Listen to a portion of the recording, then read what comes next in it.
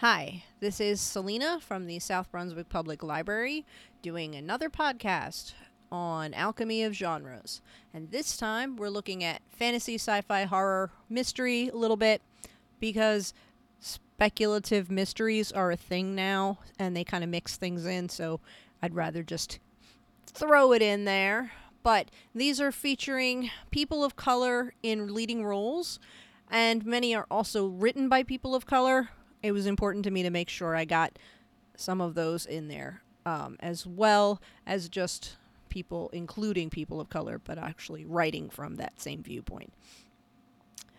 We're going to start by admitting I am not a person of color, but I'm passionate about inclusion in all sorts and all varieties, and honestly, I'm passionate about sci-fi, fantasy, and everything. So I love to see different viewpoints. And when you include mythologies based in non-European, non-Western cultures, you find some really cool things.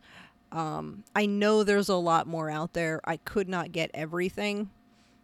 And I wanted to include all of the things. But I had to pick, and I picked a few that I thought were really, really strong. And I'm sure I can do another one of these in a bit and include a whole bunch more, as I am finding that especially YA literature is exploding with examples of them including more and more people of color as they're noticing the problems finally. So we'll definitely do this again.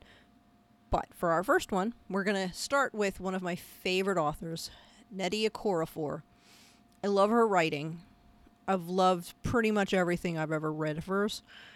She writes for adults, she writes for kids, mostly teens, but still. What I love is that she uses simple words to explain complex circumstances.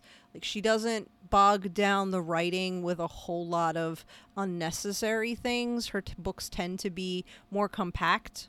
But that is not to say that they are not complex. It just means that she has used her words like scalpels and just cuts to the heart of things. And she draws you in and exposes you to these characters, and they show themselves in these various ways. And you can't help but be sucked into the universe and buying what she's selling, because what she's selling is awesome. So, I'm sure I've mentioned her before, especially with the Binti books. I know I mentioned those, and we're just going to mention them again. It's a trilogy. It takes place in outer space. Binti is from an African nation and has her own set of abilities, powers / technology awareness, and she's out into the universe at university where she meets and forms a bond with an alien. So I can't say more, it ruins everything because the first story is really tightly wound. I haven't read the third one yet. I definitely am going to. But anyway, definitely keep that in mind. The Binti books, really good. And I think they just came out with a 3-in-1 compilation because they're really short books. They're aimed at YA, but you can read them in any capacity. Lagoon is one that I just read recently. It was really amazingly cool and just such a different perspective. The idea is that a spaceship crashes off the coast of Lagos, Nigeria. The book is called Lagoon because Lagos is translated to lagoon, so it's a very much water-based community. And it's got its own cultural norms because it is Nigeria. 3 people happen to be on Bar Beach when this spaceship crashes. It causes a sort of tidal wave, and when the spaceship crashes, you see it interacting with the animal life in the ocean, and then it brings in 3 people who happen to be on the beach. One is Agu, who's a soldier. One is Anthony, who is a famous rapper. And He happens to be in Nigeria, but he's not from Nigeria. And then you have Adora, and I'm sure I'm pronouncing that wrong. She's a marine biologist. The three of them are sucked into the ocean. They don't remember the encounter, but they come out and they meet with an alien who takes the form of a human. The interesting thing of these aliens is that they are not carbon-based. They seem to have a separate cellular structure in that they can assume any form, but they can also communicate with any life form. And so they are really trying to integrate with our society, and not just integrate, but fix and understand. So they have been trying to figure out a way to do that. And so these three people are their primary contacts. They want to get this alien to the president, but in the meanwhile, you have people who are like, ooh, alien probably could bring in a lot of money if we kidnap her. You've got the religious right. There's a priest who wants to use her for his own means and convert her to Christianity and then promote it as his own way of bringing in more money and getting her to support his lifestyle and his religion. And then, of course, you have the military who have their own ideas and they want to just blow everything up. Meanwhile, the ocean is changing. The tides are rising because the creatures in the ocean are communicating with these aliens on what their own wants and needs are and how they want to not have these crazy no-fish alien humans in the ocean killing them all the time.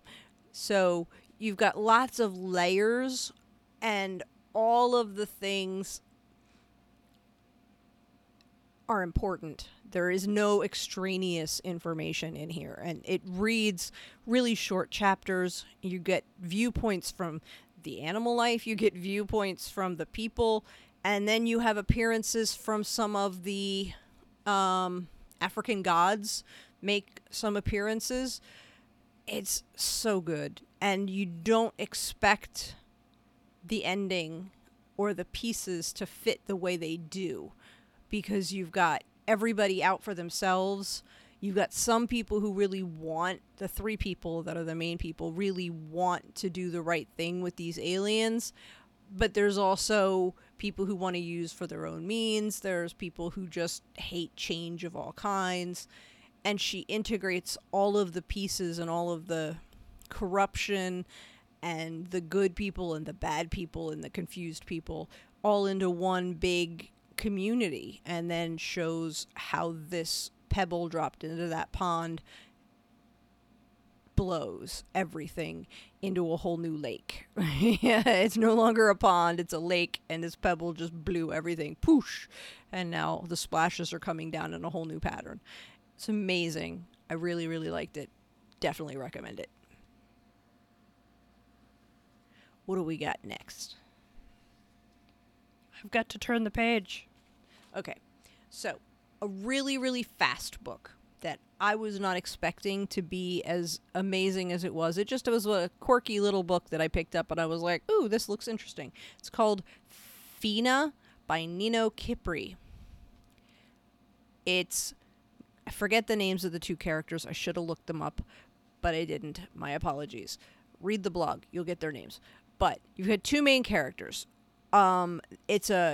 Not only is this a sci-fi, but it's a realistically based, like reality-based sci-fi, but it also has two queer characters, which is amazing. So you've got they both work at this IKEA / Pier 51 / random box store. So it's a furniture place where they have different rooms of furniture all that's in different places. The one girl identifies as a girl. The other one is gender fluid and identifies as they and them. They just broke up their relationship, and the one girl is like, that. I just want to make sure I'm never scheduled with you because this is breaking my heart and things are not good and I don't want to work with you. But then someone calls out and she gets called in, and of course she's working with her ex, and it's still a fresh new ex. The wounds are still fresh. She's working at the customer service counter at this place, and a girl about 19, 20 comes up and says, "My grandmother is missing." And they're like, "Well, have you looked for her?" And they're like, she's like, "Of course, but she was right behind me and she's not here." So they make announcements and they start wandering around, and the two people who just broke up are looking at, they end up coming from different directions, and they end up in the same area, and one of them looks over and says, "That's not a room I recognize." And the other one goes, "That's not a room I recognize." And they call the manager, and then the manager gets everyone together because she sighs and says, "Great, it's happening." Turns out that this place and every place that has sort of a maze-like feel to it is susceptible to wormholes.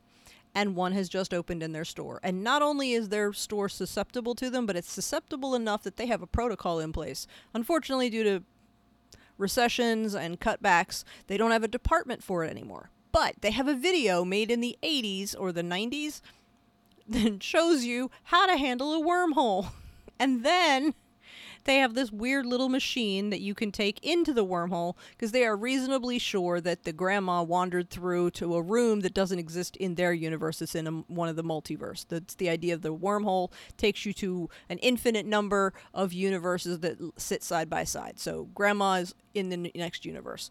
And in the event that they can't find grandma, the machine will then take you to the reasonable equivalent. So if grandma is incapacitated or dies, you can find one of her other grandmothers that looks just like her but just grew up on a different planet / Earth, but in a different way. It is quirky and weird as they're wandering through all these different places, trying to stay alive, trying not to fight too much because they're really angry and hurt about their relationship issues, but also trying to just survive in this weird environment where things just aren't normal and wrapping their head around that. So fun, so quirky. I loved it. I think it's like a 120-page book. It's really not that long, but it was so good.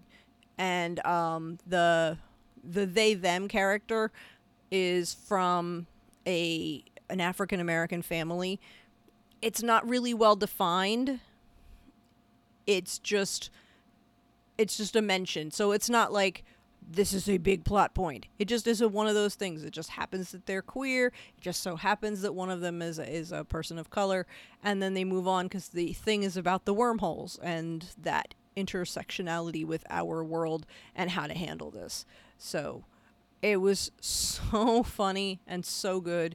It's not meant to be funny, but there are definitely funny moments.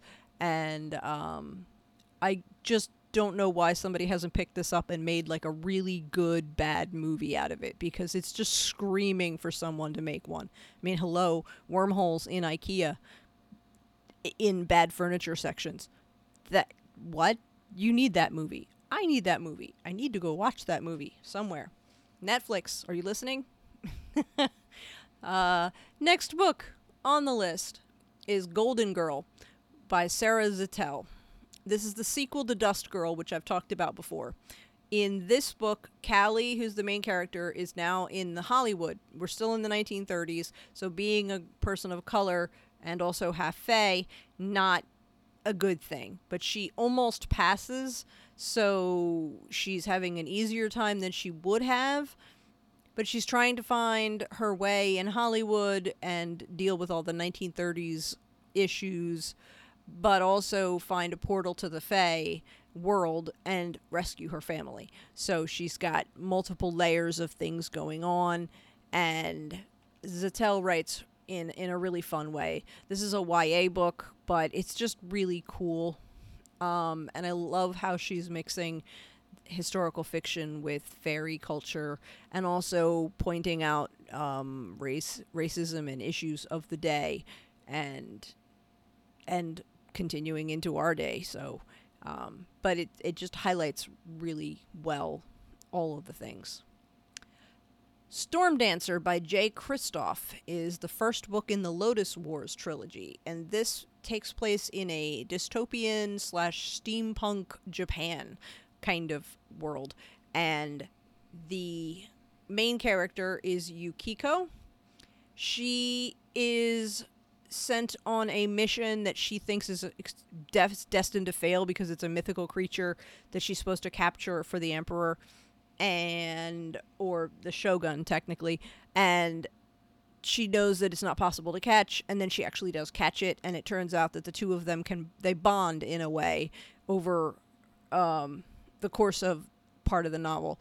And by bonding with this creature, she has sort of started a prophecy and found herself to be the center of a prophecy, because this whole dystopian universe is powered by lotus plants. And the lotus is sort of taking the place of like the poppy and the opium, because you've got people smoking it, you've got people using it for fuel, you've got people using it to eat, it's got a multitude of uses, but because their culture is so tied to the lotus, it also has problems, and the societal norms and the barriers are breaking down, as well as just society itself is breaking down, because it's becoming more and more about the drug and less about the people.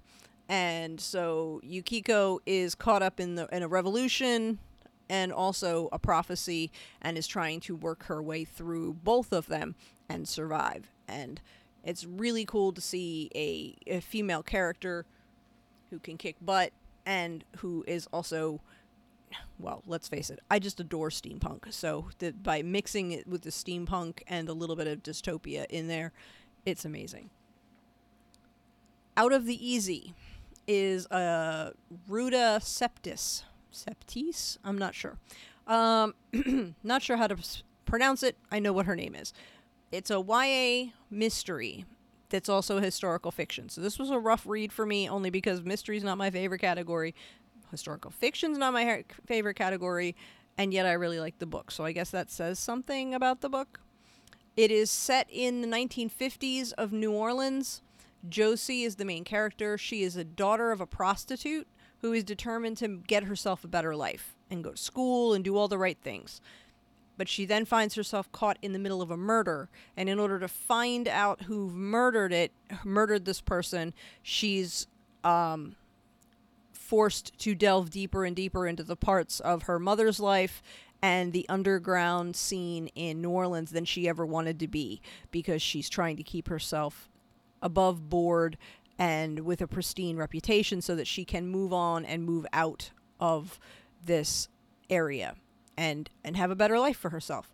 She is a flawed character, but I liked her tenacity and her focus, and the way that Septis plays the mystery elements and it's the way it falls out is really well done. It's a YA book, but it's on that fringe edge of upper YA into new adult. So it's got a lot of things going on. It's got a lot of balls to juggle in the air, and some deep subject matter, and just growing up without a lot of options in an impoverished neighborhood when all you can sell is yourself. It's not the best background to have, but one that she is determined to overcome, and definitely a bigger issue to handle in the 1950s. Big issue to handle today. The Girl with All the Gifts by M.R. Carey. The movie came out. Trust me, the book is so much better. Melanie is the voice of the narrator. Everything's from Melanie's point of view. You figure out really quickly that she's not quite human, or she is, but there's something going on. Okay, she's a zombie. You figure it out in 5 seconds. But she doesn't know this. She doesn't understand why she's strapped to a chair so that she can go to class, or why she's treated so weirdly. And all she wants is to earn the respect and love of her teacher. She really likes her teacher. And then these creatures break into the compound where they're at, and she fights them off to save her teacher, and they all go on a few of the survivors go on a quest to figure out, they're trying to find a cure for the zombie virus. But all is not as it seems. The world is all topsy-turvy. And also, how do you have a zombie that is a little girl who's growing, and she's growing up as a zombie? She's got her own thoughts and her own feelings. This is not a mindless zombie. She can communicate. She can talk. She can read. She's growing and maturing. It's a really cool story with a really cool premise, and just definitely has to go in there in your lexicon of things. American Gods, Anansi Boys are 2 books in the American Gods series. The American Gods, the TV show, all of that. But basic premise is that Shadow is the main character. He's been in jail. He gets out. His wife has been murdered or dies in a car accident. I think she was murdered. Anyway, he is on a journey, and he meets up with a lot of gods, and he's caught up in a war of the gods. Anansi Boys features Fat Charlie, whose father, Mr. Nancy, has died, and his world has sort of gotten very, very weird. And he is struggling to understand who he is, who his father was, and how to incorporate this into the life that he thought he knew, and also make adjustments for the life that he now has. So it's quite a lot, and it was. I love both of them. Anansi Boys has not been made into any TV series, but who knows, if American Gods goes on long enough, they'll maybe incorporate it in there. You could easily do that.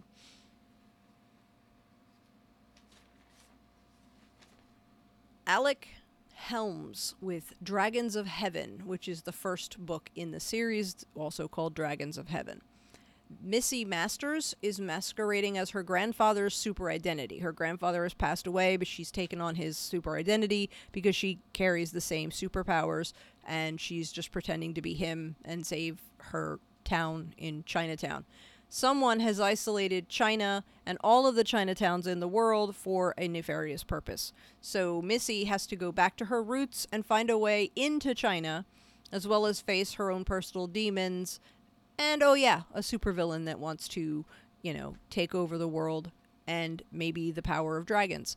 I love that this book plays with Eastern philosophies, Eastern mythologies, and also touches on the issues that a part white, part Chinese person has from both sides of the cultural not good enough for this side and not good enough for that side way of looking at things. And is really well done. And the second one is called Conclave of Shadow. A Taji, I think it's how you pronounce it. It's called Taji from Beyond the Rings, and the author is R. Cooper. This is a book from Amazon. It's available on Kindle. I do not believe you can purchase it on Amazon, but you can't get it outside of Amazon. So it's one of those. But it's a really interesting sci-fi / romance, and definitely for adults. It's got some male romance love thing going on. The Interplanetary Trade Coalition is not doing well at diplomacy with the Shah Empire. And it's a well-known secret that if diplomacy fails, the IPTC, or IPTIC as the people in it call it, will just come in and take over, clean house, cause a coup, game over, we're now taking over. And they're all trying, the people in the IPTC are trying to keep that from happening and let the Shah Empire do its thing. Taji has somehow ended up as a translator. He's always been fascinated with language, and he's been trying to figure out how to incorporate and better the translator units that they all have, because the Shah are a people that are very kind of cat-like, and the intricacies of the language can't be used by a translator because part of the language is dependent on non-spoken context and body placement. So ears, the way you've got your body and the way you say it, text, the tone, all of these things make a difference in how the word is it's supposed to be interpreted. So some of the things that are happening in the story are because he doesn't understand things because he's coming from a human perspective, and they're Shah. But he's also a trained linguist with the IPTC, and so he has his own protocols that he's supposed to follow. Tren is a person who was from Shah, but it turns out as the novel goes on that he is sort of an outcast of his own. He's from he's an outsider. For whatever reason, they have determined that he is not as good as the rest of them, so they are constantly putting him down when they're not putting Taji down for being a mere human. So, but Taji has a crush on Tren. Everybody knows it, but he's trying desperately to pretend that it's he's hiding it well. Weirdly, because he's so outspoken in the Shah culture, everybody's very controlled and contained.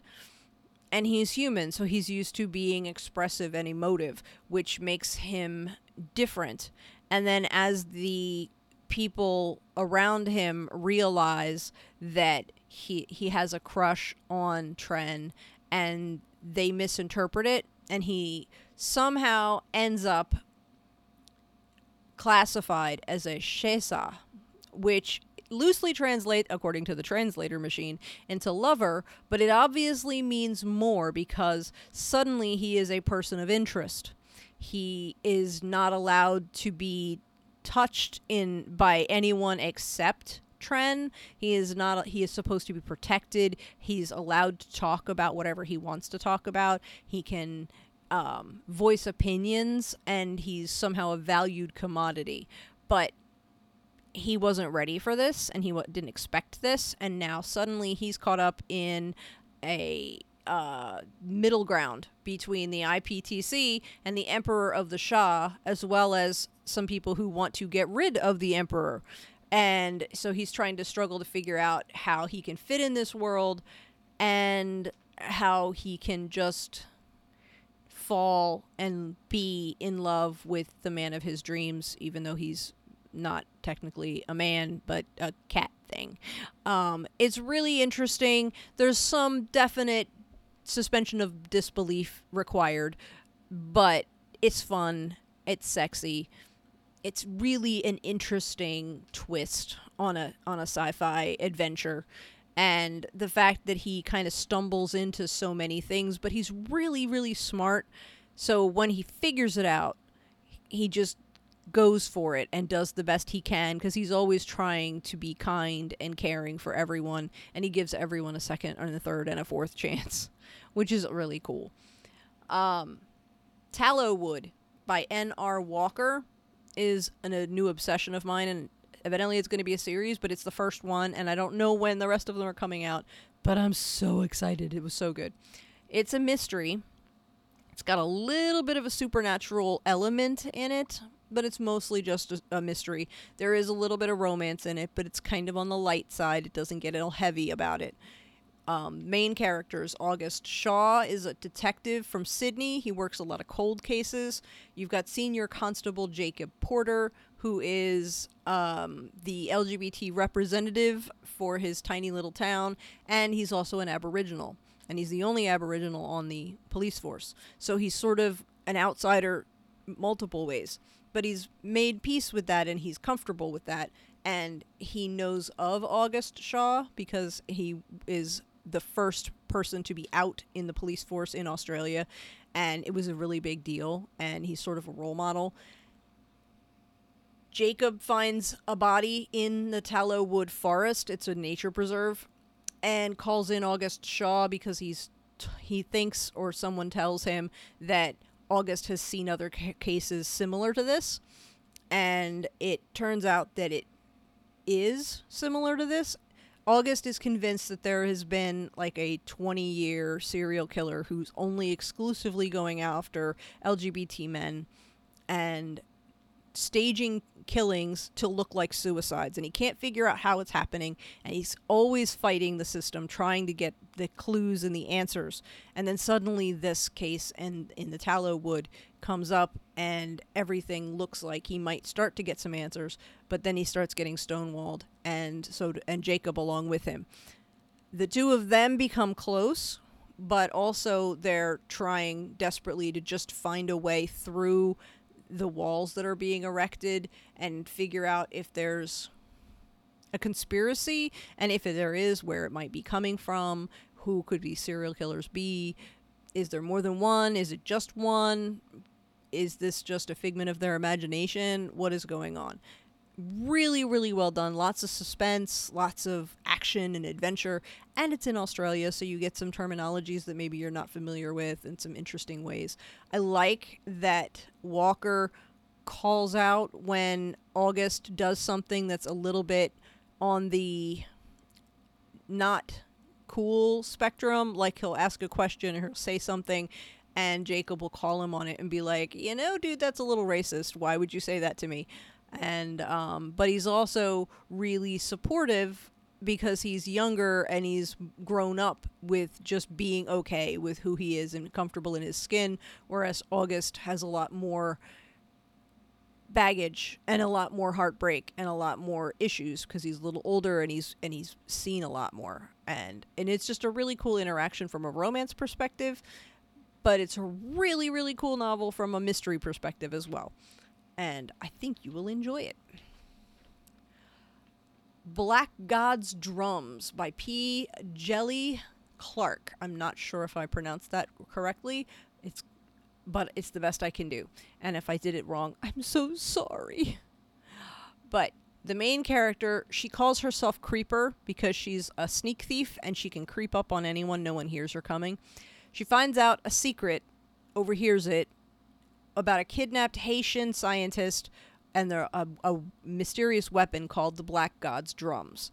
She is attempting to use this knowledge to win a spot on board a smuggler airship called the Midnight Robber, but she ends up in a battle to save the city of New Orleans, and she will have to use the power of Oya, the African Orisha of wind and storms, who lives inside her. The important thing about this is to understand that this is not a novel that takes place in current New Orleans. This is more of like, again, that what if universe where it's sort of a steampunk feel because there's airships and there's an alternate history in that you have the Civil War was changed and different things happened and the history altered from the history we know. And I don't want to get into all of it because they will get into it in the book. But it's like an alternate history with a little bit of a steampunk feel, but it's not necessarily a steampunk. I really love this book. It's got like a little bit of Haitian culture, a little bit of New Orleans culture mixed in with the roots of the African beliefs and the gods and goddesses from Haiti, and again harkening back towards the African continent. So I love the interactions and the play of everything, and the main character is not defined in any one particular way. Like, you think maybe she's this way, but maybe she's that way, and she's maybe this way and maybe that way. I like that she's undefined, and you can read into her however you want to read into her. Is she an LGBT person? Is she non-gender conforming? Or is she just fighting against the system and trying to stay safe in a world where she's by herself? I don't know. What do you think? I really liked this. There's a little bit of a mystery, there's a lot of adventure, but it's definitely a sci-fi at its heart, and an enjoyable tale all the way around. Last book on the list for this time is another one in a series that I've mentioned before, but the new one just came out, so I have to bring it up. And that is G.L. Carragher with The Enforcer Enigma. the San Andreas Shifters number 3. You've got Judd, the Enforcer, for a werewolf pack, and he is very old. He joined the pack recently when they splintered off from their original pack, and now they're in San Andreas. Colin is the youngest. He's nerdy, he's small, he's very unsure of himself. He's had some major traumas in his life. Both of them find themselves up against the Selkie mob. Yes, Selkie, as in they transform from seal into human and back. And what they need to do is save their new friend who is running from his mob family and keep the pack safe. Also, will Colin ever trust Judd that he can be gentle in spite of his enforcer style, which is a little scary because he's a big giant guy and Colin's a little tiny guy? And can Colin find his own sense of self-worth and allow himself to love? It's really sweet and fun in a Carragher way. You've got lots going on. You've got the definite male-male romance, and you've got an interplay of personal histories and fun adventures and danger. So it was really well done, and I loved it. And I think we're going to end here because a lot of my podcasts have been going really long lately, and I'm trying not to do that to everyone all the time. So there are so many more of these, and I have a pile that I wanted to read through, but I just can't read that fast. I tried. So we will definitely revisit this some more, and I look forward to hearing from you. I thank you very much for listening, and make sure you follow the blog, pass along the podcast, and support your local library. And we'll talk to you in a couple weeks. Thanks. Bye.